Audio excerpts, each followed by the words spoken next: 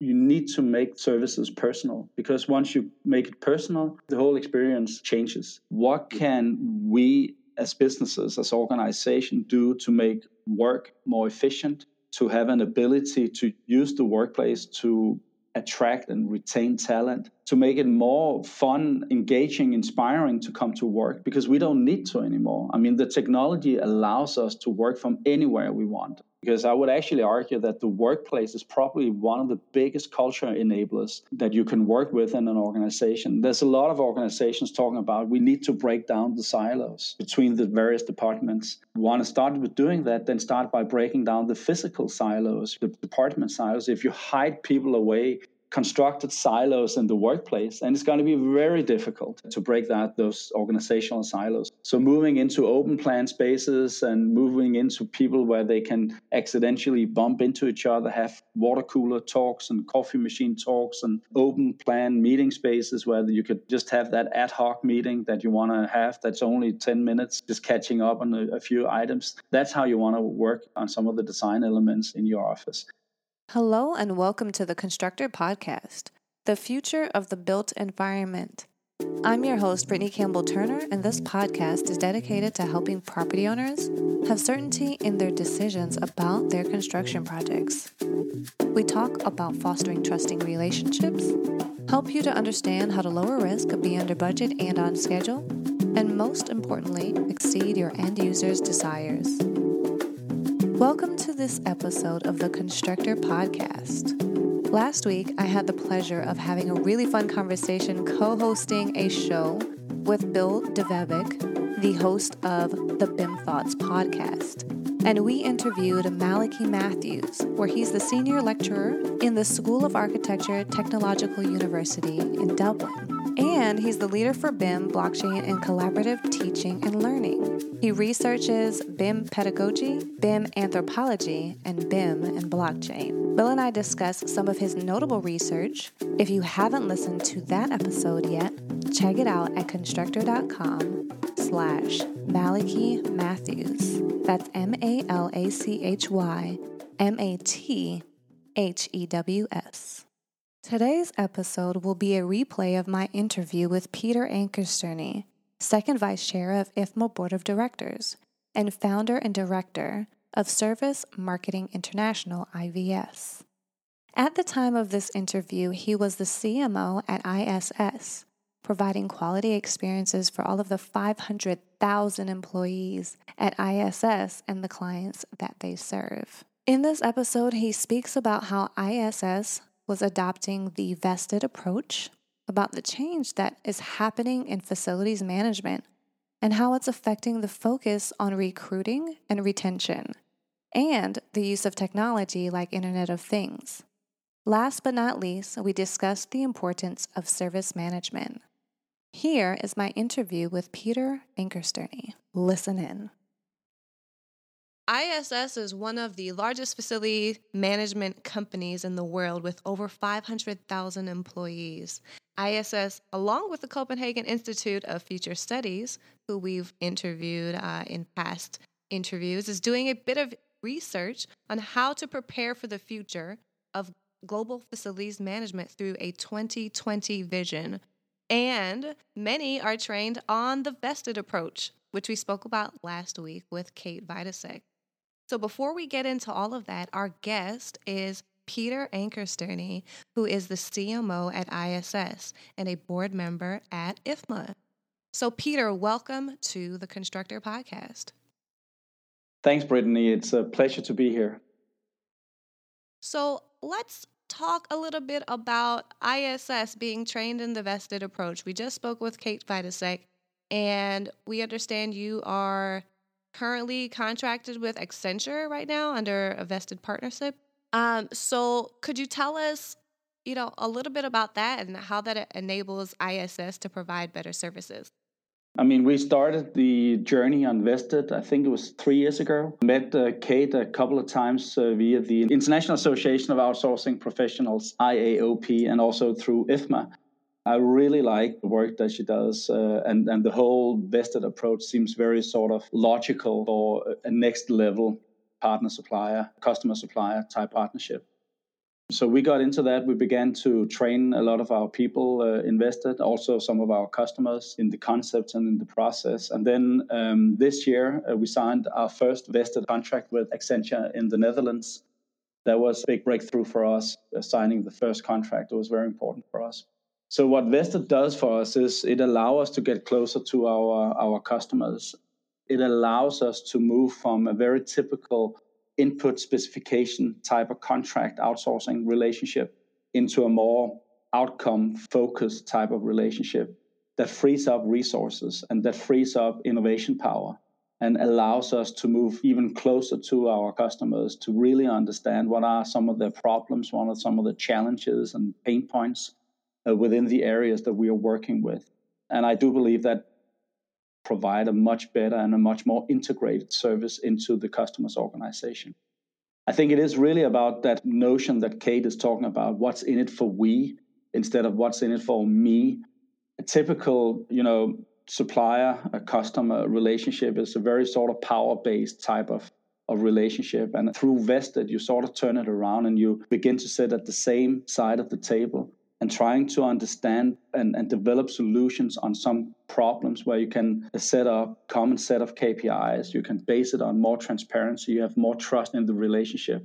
In our experience in ISS, that's only positive things will actually come out of that. And it does allow you to be much more close to your customer and actually deliver services that actually fulfill a need, both stated, but certainly also some needs that are unstated in the contract. That does provide for a better long-term strategic relationship. That's really helpful. And I always go back to the question, just kind of in my head, right? So if you're working in a vested approach, sometimes a client, happy if you don't want to talk about Accenture particularly, but I'm just kind of thinking through. A lot of times clients, they want to drive costs down. Yeah. Long term, they're looking to do that. Does that somehow affect how you guys are thinking about working with different clients because they're potentially hoping to drive costs down and maximize the efficiencies? Or do you really find that from a service provider standpoint that is now sitting at the table and being looked at as more partner and advisor, do you feel like that is really inconsequential now because of the long-term relationship? How does that perspective play out? Yeah, I think it's a very good question. I think there will always be a cost component, and I think that's absolutely fair. I don't think companies necessarily would outsource to the same level if there wasn't a big sort of win or efficiency drive or reduced cost within that relationship. And I think that's absolutely fair. I think driving out efficiencies in the relationship is a very admirable and good focus. Of course, we should always try to be more efficient and effective in terms of what we're doing. So we have no problems. Part of the target is to drive down cost. But that's just a KPI that we can agree on. So if a customer comes to us and say, listen, I like to work close with you. We believe in what you do. We would like to set up a vested partnership. And one of the KPIs that we need to look at is to drive down 20, 25, 30% cost savings. And the way vested work, I think it's a very good, clean cut, straightforward KPI that you can work with. And then the whole notion is to say, okay, fine, you got that target. Let's work together on realizing that target, because the old sort of ways of dealing with suppliers and customers, a relationship is to say, I want to drive down cost. I want to hit you and you're going to give me some of those savings. And if you make less money in that process, then I, as a customer, I'm very happy, because then, it needs to hurt your bottom line. So I need to make sure that I get the right savings. So that's a different way of thinking about it. Why should it hurt our bottom line? And why would we then do it? What would be our incentive to do that? I think customers and suppliers alike need to look into these types of relationships in a different way, to say, okay, what can we do together to drive down some of these efficiencies that we are looking for? How can we bring our expertise to the table? How can the customer open up and create some transparency to look for savings?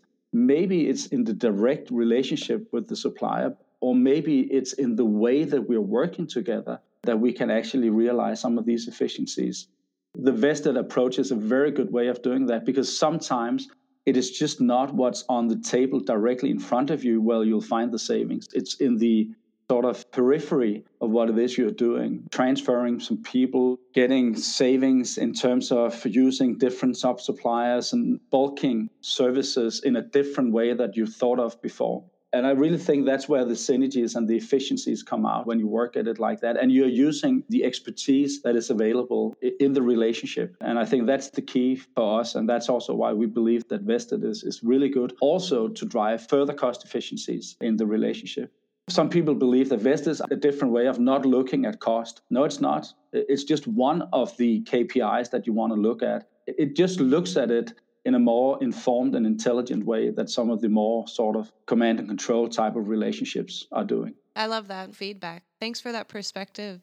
No, you're welcome. I think that there's a change in how we're approaching the AEC industry and how we're doing integrated contracts and what have you. And I think that the vested approach is really transforming the facilities management.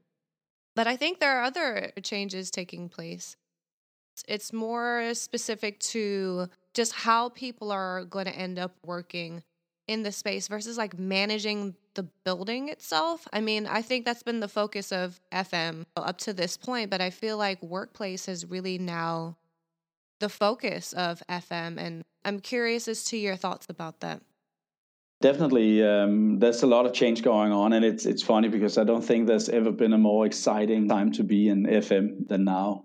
So much going on in terms of the workplace and how the workplace is developing, the way we work. I suppose the whole purpose of the workplace is to support how people work. And then also with the new technologies that are coming in, both in terms of us individuals, the way we're working and the way we're set up to work. And then also the technology supporting the whole facilities management profession it's changing every aspect of the industry as we know it. And I think that's hugely exciting. But staying with the workplace, so we're actually doing a new report together with the Copenhagen Institute for Future Studies that we'll release in December called The Future of Work, Workforce and Workplace. And one of the conclusions from that report is to say that facility management and corporate real estate needs to find some new best friends within the workplace. And the HR function is definitely one of these new friends that we need to get much closer with because, and you can even argue that should FM and corporate real estate begin to report into the HR function or merge with the HR function. And we're seeing that already with some clients and some businesses around the world.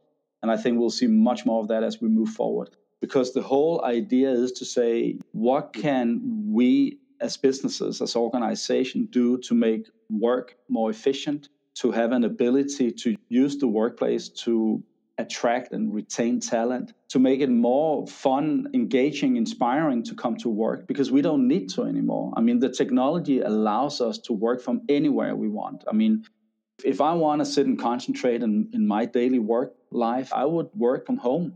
At home, I don't get disturbed as often as I do in the office. If I want to get disturbed, if I want to get some coaching or some inspiration, want to talk with my team members, want to talk to customers, then, I go to work.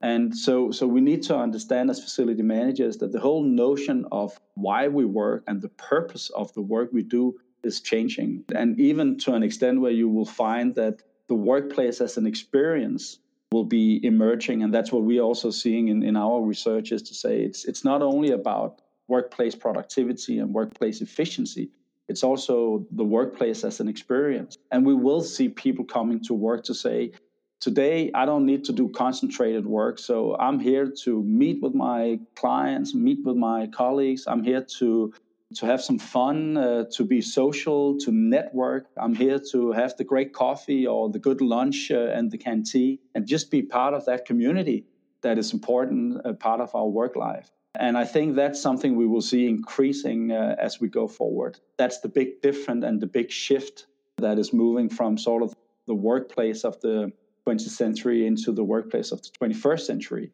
that we are just seeing the emergence of in various forms.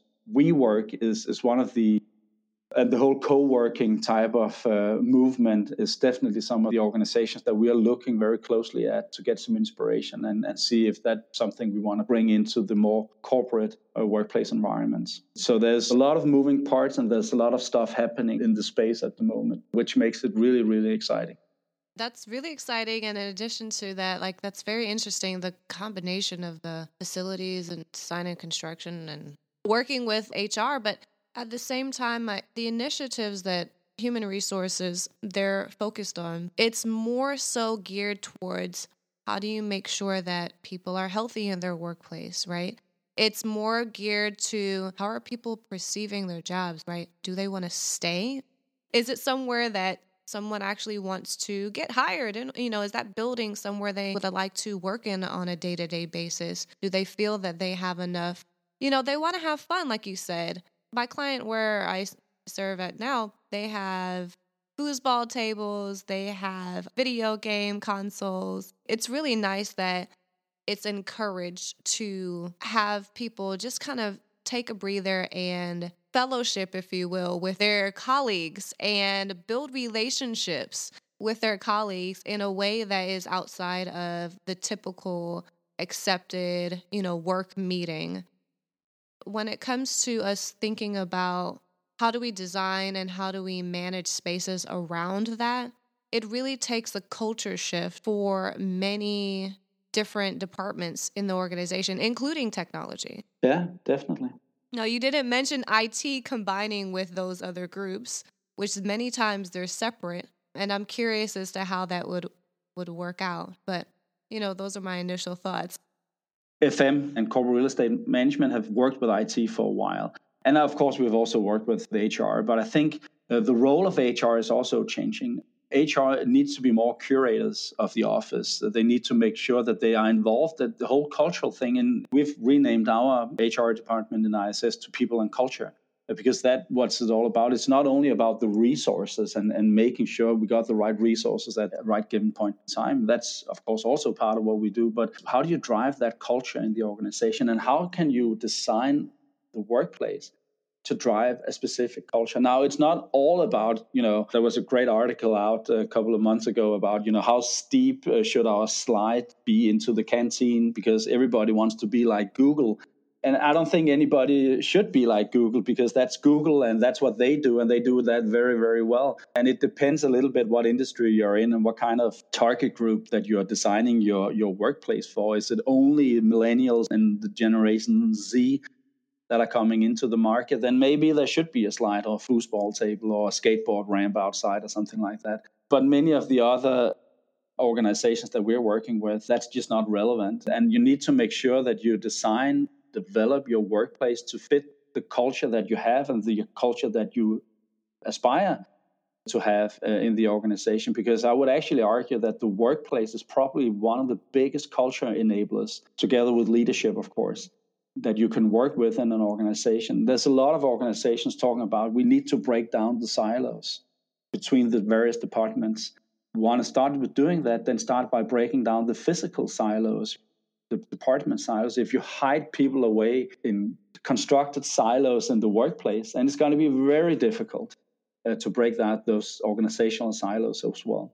So moving into open plan spaces and moving into people where they can accidentally bump into each other, have water cooler talks and coffee machine talks and open plan meeting spaces where you could just have that ad hoc meeting that you want to have that's only 10 minutes, just catching up on a few items. That's how you want to work on some of the design elements in your office.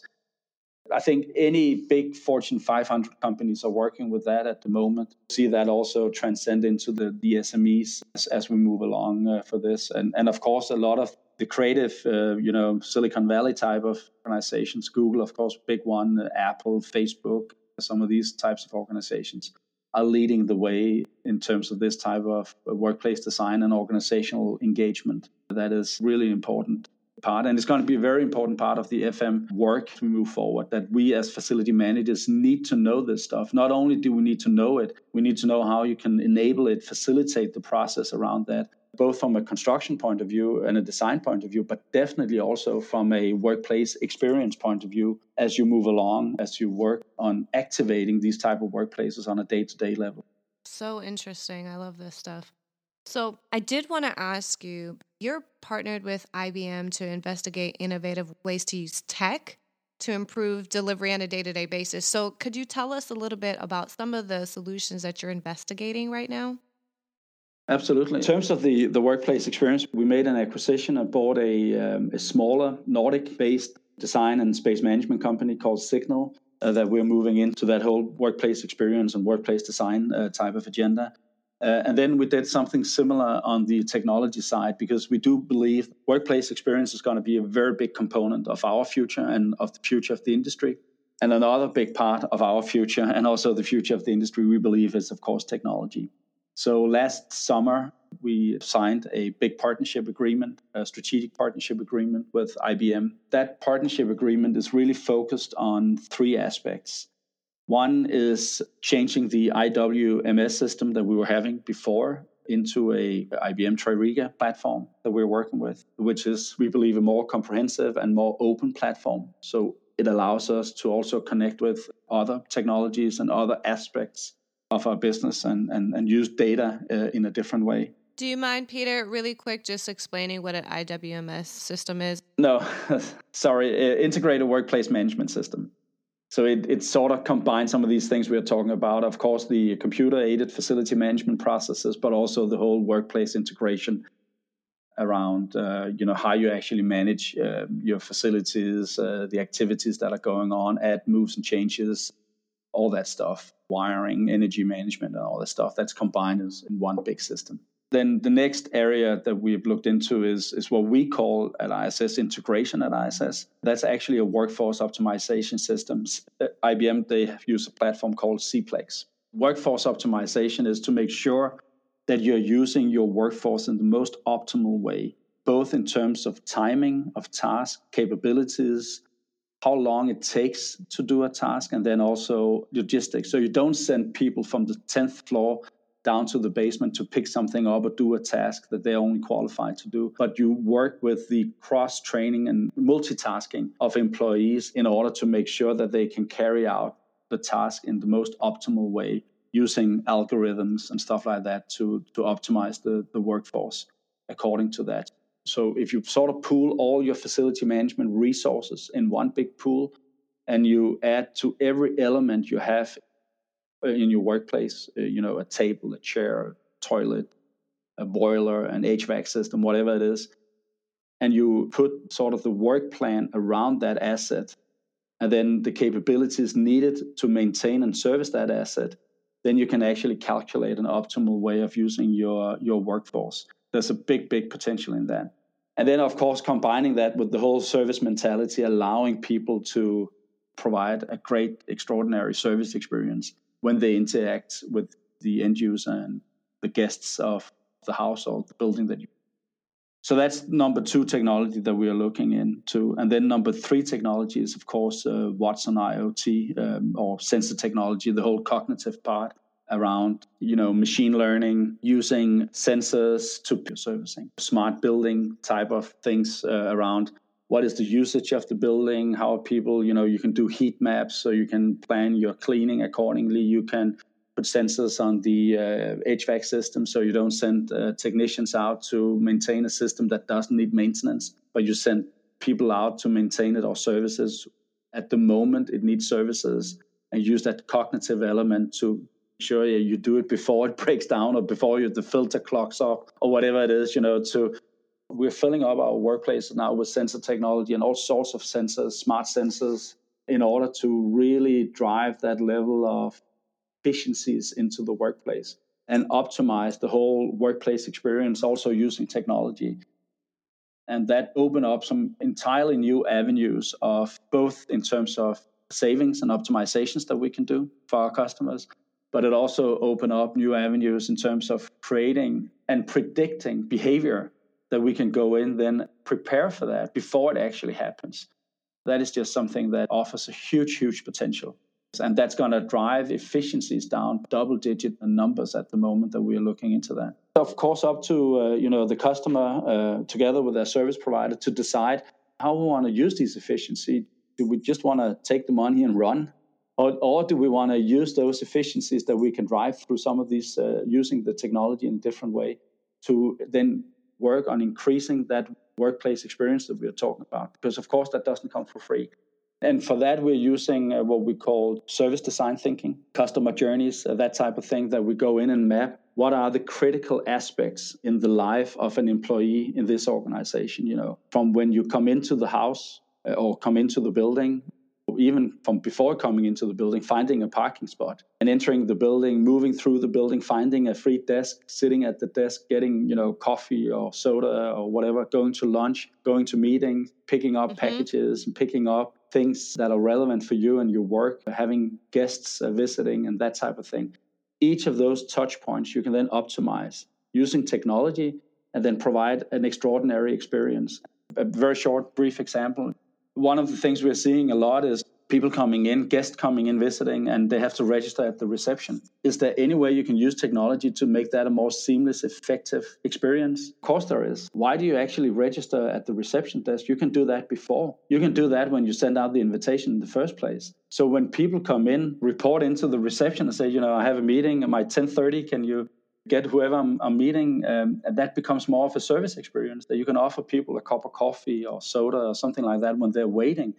You can send out a picture of guest has arrived, and that can also be completely made electronically that your guest has arrived, and you can come and pick him or her up in the reception. And you send that together with a picture of the person. So if you haven't met them before, you avoid that awkward moment where you're going to go down in a reception area full of guests, and you can go straight to the person that you're meeting with. So some of these things, in order to make life easier and make life more efficient, avoid awkward moments and avoid these pain points of queuing up, of filling in forms that you already have filled in or that you could fill in just on a simple email or something like that. Those are things that we're looking at now and something that will drive the efficiency and the experience of the workplace to completely different levels. That is very exciting.